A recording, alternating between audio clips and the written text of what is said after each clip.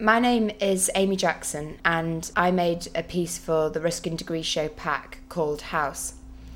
House is made up of 579 newspapers which I collected from the 21st of September in 2006 to the 27th of April 2008.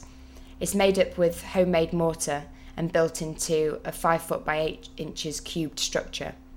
It's representational of a house or a room, even maybe a tomb, but it's supposed to be a self-contained space that perhaps somebody could be in, but there is no one standing in it.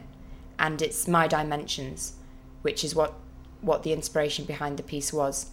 The idea of the space is that it's slightly claustrophobic when you stand around the edge, and there's a slight intrigue behind it because somebody tall enough will be able to see the floor and other people won't know whether it's hollow or not, depending on their height.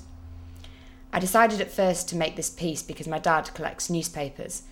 He has thousands of them and they're stacked up from years and years of collection in these rooms in his offices. You can barely walk in the place.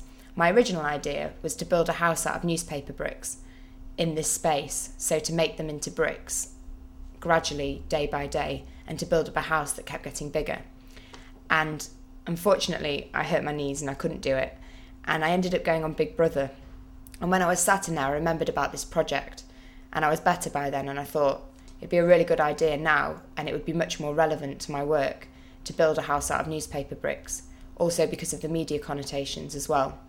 Each brick is made from one newspaper from one day.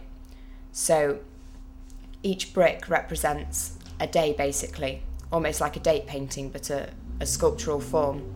And they have the look of almost an abstract painting about them. The words become illegible, but you can occasionally read the odd word inside, and that makes it more interesting.